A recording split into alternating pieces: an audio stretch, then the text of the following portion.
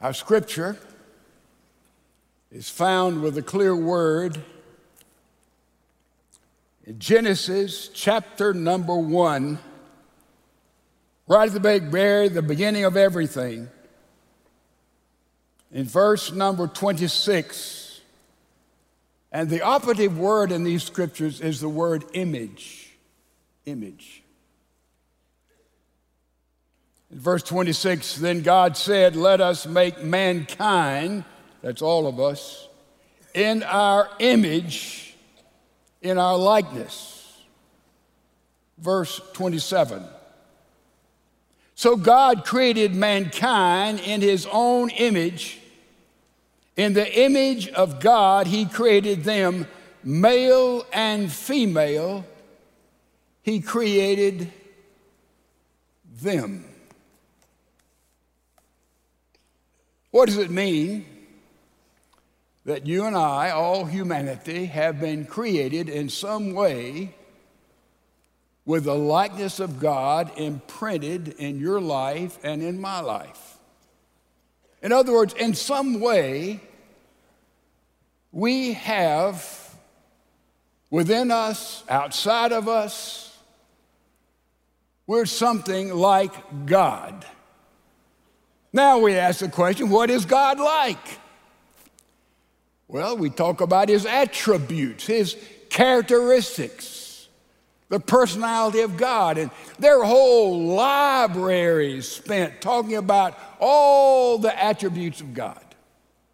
Some of the attributes of God cannot be transferred to us. Now, we're made in the image of God, but we can't pick up all of his attributes.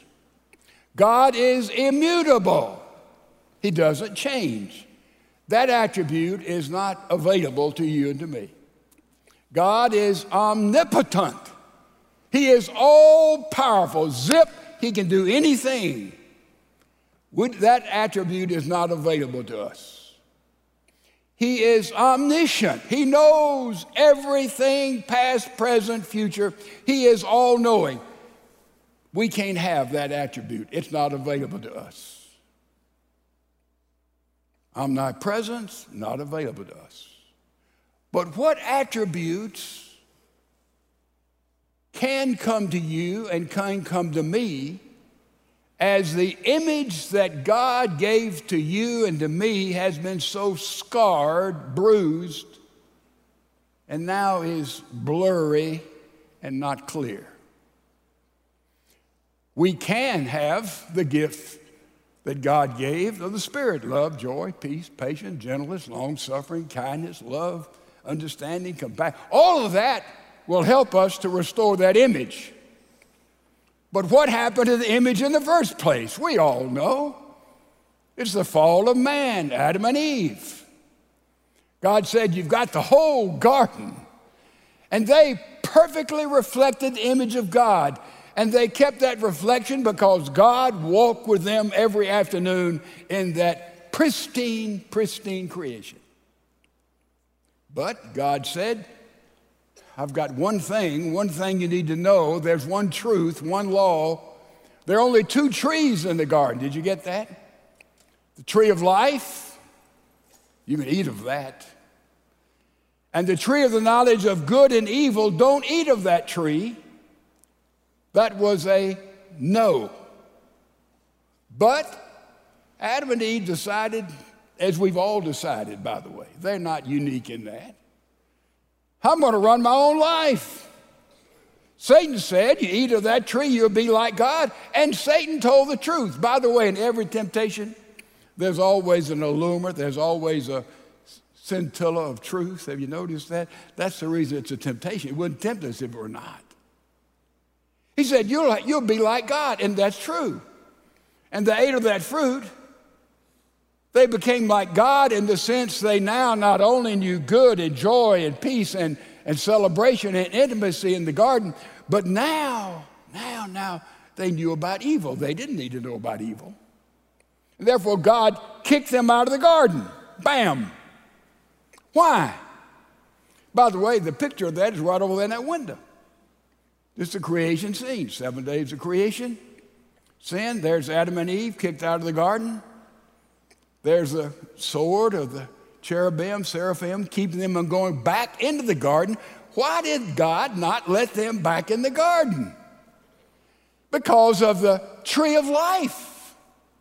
If they went back in, they would eat of the tree of life, which they'd been eating of the tree of life, and they would live forever. Why couldn't they live forever? Because sin had come. If a scintilla of sin and trash and garbage gets into paradise, gets into heaven, paradise has totally changed. God will never allow that, so he kicked them out. They were thrown out on the basis of they disobeyed what was truth to God. And therefore their image was scarred, and we were all born with our image scarred. To say it clearly, everybody was here already bitten by the snake. Every one of us. Every one of us. That image was scarred. And in the scarring of your image and my image in this 21st century, nothing has more partially decimated that which makes you and me like God than our whole misuse of the gift of sexuality. We've all messed up in that area. If you have not, come to see me quickly, because I want to sit down and visit with you, because I think you are one of a kind in this 21st century. A totally misuse of the gift of sexuality.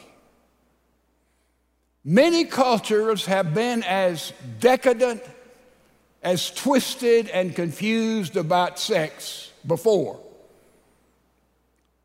Gender confusion, all kinds of perverted activity. We're not unique in that. We didn't invent all this. Many cultures have been where we are, but never in all of history as a culture got here as fast as we have gotten here in our understanding of human sexuality. Nobody's just got here in a twinkling of an eye. To give an illustration, Barack Obama, in both of his two candidacies for president, said, I believe that marriage is between a man and a woman. He said it the first time he was elected. He said it the second time he was elected. And hardly had he been sworn into office the second time, he totally reversed that position. And then, whew, away we go. Now, there are certain myths about sex that we in the church and everybody needs to understand. Myths. A myth is something a lot of people believe, but it's simply not true. The first myth is God is anti-sex. God's against sex. Man, if you're a Christian, just shut down your sex life. Boy, they don't have up in the church those who follow Jesus Christ. My goodness, that God is anti-sex, and there's two extremities here. There's a whole group of people who believe that sex is dirty. It's a dirty thing. There's another group of people who believe that sex is deity. It's godlike. And therefore, we come and read the Bible and we see the Hebrew terms for sexual intimacy. What are they? One is to know. Adam knew Eve, to know sexual intimacy. Another is to lie with. Another is to go into. Adam knew Eve. And anytime you see the word know dealing with sexual intimacy, it is of God, it is in marriage, it is appropriate. But when you see the other usage of the word, David did lie with Bathsheba. Mrs. Potiphar said to Joseph, come and lay with me, come and lie with me. Abraham went into Hagar. So you got went into, you got lie, you got lay, but you got the wonderful picture of to know, which is intimacy. What does the Bible say about sexual intimacy? Interesting. Hebrews chapter 13 says clearly that the marriage bed is holy. Sex is holy. Sex is sacred. Sex was invented by God. He gave this tremendous gift to us. It is magnificent. It is beautiful. It is, and we read on in Proverbs, it says it's exhilarating and it's intoxicating. And what Proverbs is saying, sex is erotic. Oh, you heard that in church because the Bible teaches it. But it is to be practiced within marriage exclusively. That's the difference. And it is a beautiful thing. A guy named Mike has written a little book.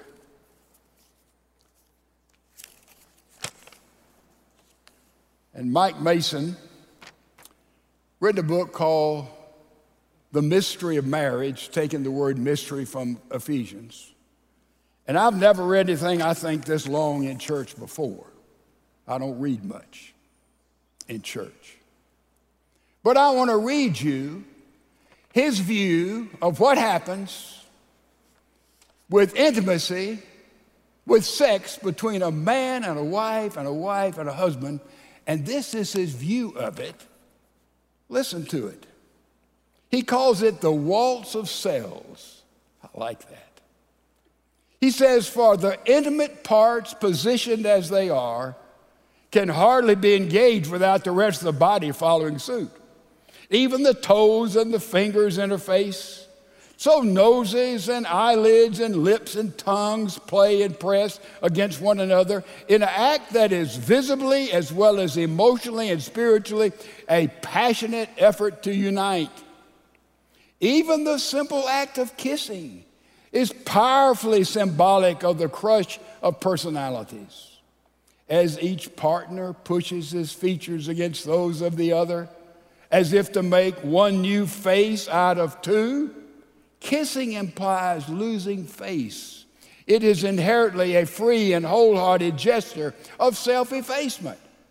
Much more than being a symbolic gesture, however, much more than a sign, intimacy is a seal.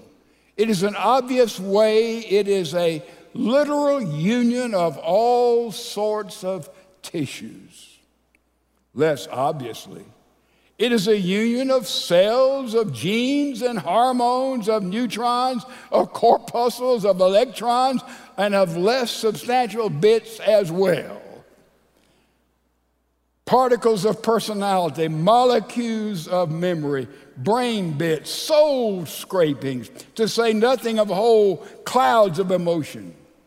Copulation is an activity that, uniquely in humans, comes close to being a systematic touching and stroking of every square millimeter of two bodies, and one that a man and a woman almost literally have to turn themselves inside out in order to perform. If this is not quite what actually takes place, it is at least what the lovers appear to be striving for, as each seems intent upon stripping off their very skin and wrapping around the other. Sex is a cheek-to-cheek waltz of cells across the hormone-polished dance floor of flesh. It is almost as if every atom of the body were lined up against every other atom of the body as a one-to-one correspondence and then vigorously rubbed together. And the sparks fly, ladies and gentlemen. Anybody have any trouble understanding that? The beauty, the majesty, the celebration, the holiness that God has given to us. We know I've gone with it for procreation and for pleasure, and we're replaying the covenant that we have in God through Jesus Christ every time a husband and wife comes together in intimacy. If that's not beautiful, I don't know anything about beauty. So we see the idea that, and God is anti-sex, the very opposite. God is pro-sex in marriage. Now, that's a myth we need to throw out the window. Because I can tell you something, Christians have sex in a way that those outside of Christ will never experience. Christians have sex body to body and soul to soul.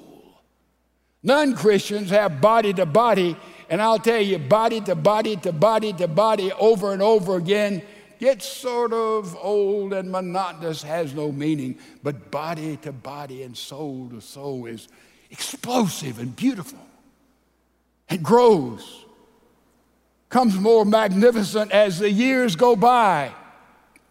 I stand as a testimony to that. That's the way God designed it, ladies and gentlemen.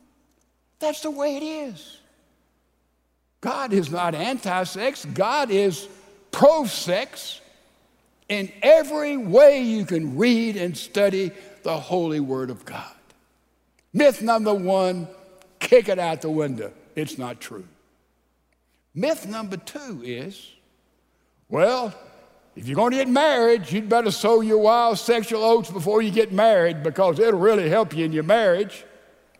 You know, I've talked to a lot of people before they were married, many, after they were married, been married a short time, a brief time, a long time. You know, I can't find anybody, never found anybody that says, I'm sure glad my husband slept with all those gals before we were married. It really has helped our marriage beautifully. Or the other way around. Or the other way around. It's a myth. It's a myth. What happens when two bodies come together in copulation outside of marriage is a tragic thing, because there's an implanting there. Now, we do not know when we are permanently or partially or temporarily implanted. We say we're born male and female, but there can be moments in the life of human beings when someone can come and molest and confuse and have a sexual experience that can totally reprogram that life. We know that takes place. And therefore, we have to understand that in many marriages, there is a victim, and there's somebody who has victimized that victim. For example, if a man has had sex before marriage, marries a woman, let us say, who was a virgin before marriage, that woman becomes a victim because the man has had previous sexual experience, and she is a victim because it is more difficult for them to have that dynamic relationship God intended, because the man has had this sexual experience. I'm getting intimate, but that's true. And therefore, the marriage in its sexual celebration is victimized, and the person who got exploited, perhaps, became a victim, now victimizes someone else. And there's a whole cycle of victim and victimization, and it goes on and on and on and on in our 21st century. That's a fact. That's true. And therefore, there's that moment of implanting. It's so important. I've said this before, and I'll say it again. When I was probably 5 or 6, 4, 3 years old, I used to play dolls with my cousins. I'd wear dresses. Yeah, play dolls, wear dresses. Look how cute I am. Yeah. In today's world, they'd say, well, evidently, Edwin, he wants to be a girl, and maybe he can become a girl. Maybe he should be a girl. Nonsense. But in a program of planting, I love the old story of the young eagle who was hatched with a bunch of chickens. And the eagle thought he was a chicken. And he tried to cluck and pick around. He'd see eagles fly over there. Boy, look at those birds. I wish we could do that. He could. He didn't know it because he'd been programmed, stamped, branded at an early age as if he were a chicken when he was an eagle. We've seen this many times. Ducks are born and mother duck is killed and the ducks just gravitate at that strategic moment. We don't know exactly when it is with humans or animals, and the ducks now follow along a dog. And that dog becomes the characteristic. They learn how to bark, and they can't quack or waggle like they should, but they follow a dog. There's that moment of implanting. The tragedy is we read that 1 of every 4 females have been abused in this sexualized, really in many areas in the sexual area, demonic culture in which we find ourselves. So it's a difficult world, but the idea that someone should have sex before marriage, and I've heard it many times, well, you know, would you buy a car before you've driven it? Would you buy a car that had been driven over 10,000 muddy roads and had 2 engines blown out before you bought it? It makes no difference. Intimacy is not like buying a car. Sex is not like purchasing a car. The analogy is spurious and erroneous and invalid. God advocates purity, purity, purity, purity. And by the way, it works. A survey was taken that almost 70%, listen to me, 70% of those who were virgins before they married, when they got married, 70%, 69 to be exact, did not get divorced. And when they were polled, they talked about their sexual life becoming increasingly dynamic and beautiful every day they danced together in marriage. Ladies and gentlemen, oh, no, listen, I'm just putting out God's program because it always works in every area of life. So it's a myth. Boy, it's good to have sex before you get married. So you wild oak. That's a myth. The third myth is, well, I've messed up sexually and there's no hope for me. Man, you prescribed all of this, and man, I did this, didn't do this. Let me tell you something, folks. We've all, in different ways, everybody here messed up sexually. Everybody. If you're different, I've already told you, I want to meet with you, spend time with you, ask you a few questions. So we're all messed up. None of us lived up to the standard because the image of God in us was broken. We were born, and some of us because of our choices. And by the way, only human beings make real choices. Only human beings can change. Somebody said, you can't change human nature. That is the dumbest statement ever uttered. The only thing that can change in this world is human nature. Everything else is programmed. Everything else works on the basis of instinct. But we can make choices and we can change. And that's the miracle of the grace of God. I can tell you that whatever you've done, whatever I've done, in all the areas of life, particularly the area of sexuality, listen, we can be restored to purity and to innocence. Well, that's wild. No, it's not. It's the truth of the Bible. Anyone who is in Christ, they become a new creation, and all things are new. N-E-W. Let me say it for the 100th time. The word new means new. Brand new. New creation. The old is gone. Don't have to tell God about it anymore. He's forgotten it. Isn't that amazing? God, I want to make sure I've confessed. No, I know that, Edwin. Good night. We've been there, done that. He's forgotten. We're new. We're one in Christ. And therefore, we need to understand and draw from two of these attributes of God I did not mention. Two attributes. First of all, we need grace.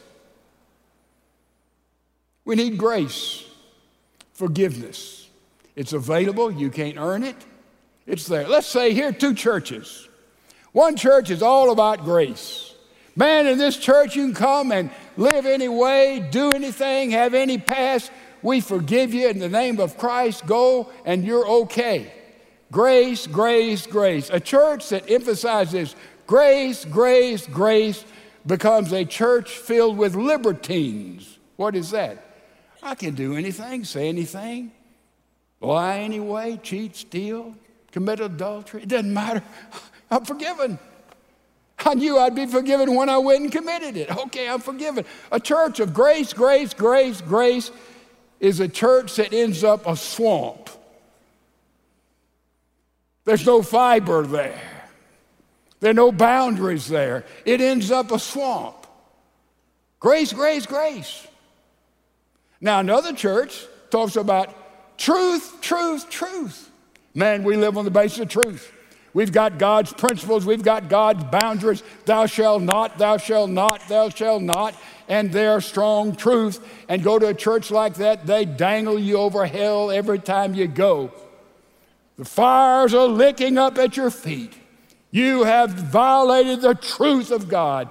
That kind of church is a desert based on law. And Paul spends most of his epistles talking about law, truth. And a church that just talks about truth, truth, truth is filled with judgment, condemnation. Therefore, that church is a desert.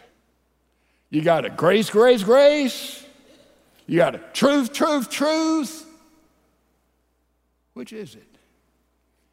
John 1 says, the Word became flesh, the Logos, God became flesh, and dwelt among us, full of grace and truth. That's the body of Christ.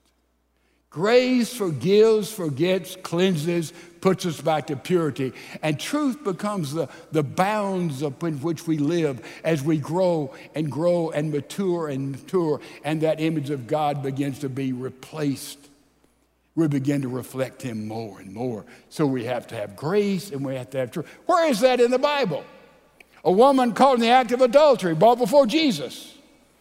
The lawyers, the Pharisees said, hey, this woman, we have witnesses. We saw her committing adultery. What do you want to do with her? Moses says, the Jewish law, stone her to death. What do you say, Jesus? See, he's trapped. If he says, well, I agree with Moses, the biblical principle there, stone her to death, stone someone to death who's guilty of adultery, all of a sudden, he's advocating the breaking of Roman law because the church could not kill someone against the Roman law. You're breaking the Roman law if you said stone her. At the same time, if you went and said, well, it's no big deal about it, you know, you don't have to stone her here, but, you know, just let her go. Well, all of a sudden, he's broken the Mosaic law. He slapped the Jews or he slapped the Romans. He's caught. What in the world is he going to say? You know what he did? I love this. Jesus just stooped down. All of them had stones in their hand. And he knelt down and he began to write on the ground. People have speculated. There are books written on what he was writing on the ground. I think I know exactly what he wrote. I think he wrote the name of the big old Pharisee there with the stone and wrote his name, and then he mentioned another name. That he was involved with sometime in the past. And that big guy sort of, the Bible says, he sort of backed away. And then somebody else came and he wrote his name down and mentioned another situation there. And He said, And so they all began to come forward, and Jesus began to write in the soil what these pietistic, super religious people advocated. He wrote their names by that which they had done, and they all just sort of disappeared. And all you could hear was doom, doom, doom, doom, dropping of those stones, dropping of those stones. And then there was nobody there but the woman and Jesus. And Jesus says, there's nobody here to judge you. Do you see the magnificence of this thing? There's nobody here to judge you. She says, no man, Lord. He said, neither do I judge you. That's grace. That's grace. That's grace. Then he said, go and sin no more. That's truth. That's when he comes. He gives us grace and he gives us truth. That's the fullness of Christ. But there's one thing missing. I need his grace. I need to live on the basis of his truth. I need to mature, have this image of God growing in you and growing in me. But what does it take? Time. T-I-M-E. Doesn't happen. Shazam. It takes time. Tree, not bearing fruit. Jesus walks by. The owner of the garden tells the gardener, cut down that tree. It's not being productive. The gardener says, would you give me a year? Let me prune the tree and dig some dirt about it and fertilize a little bit. Maybe in a year or so it'll produce fruit. It takes time. And that's time God gives to all of us by his grace on the basis of the truth, so that image of God can become more and more apparent in everything you're about and everything I'm about. Grace, truth, plus time, the image begins to recreate it and begins to show more in you and more in me.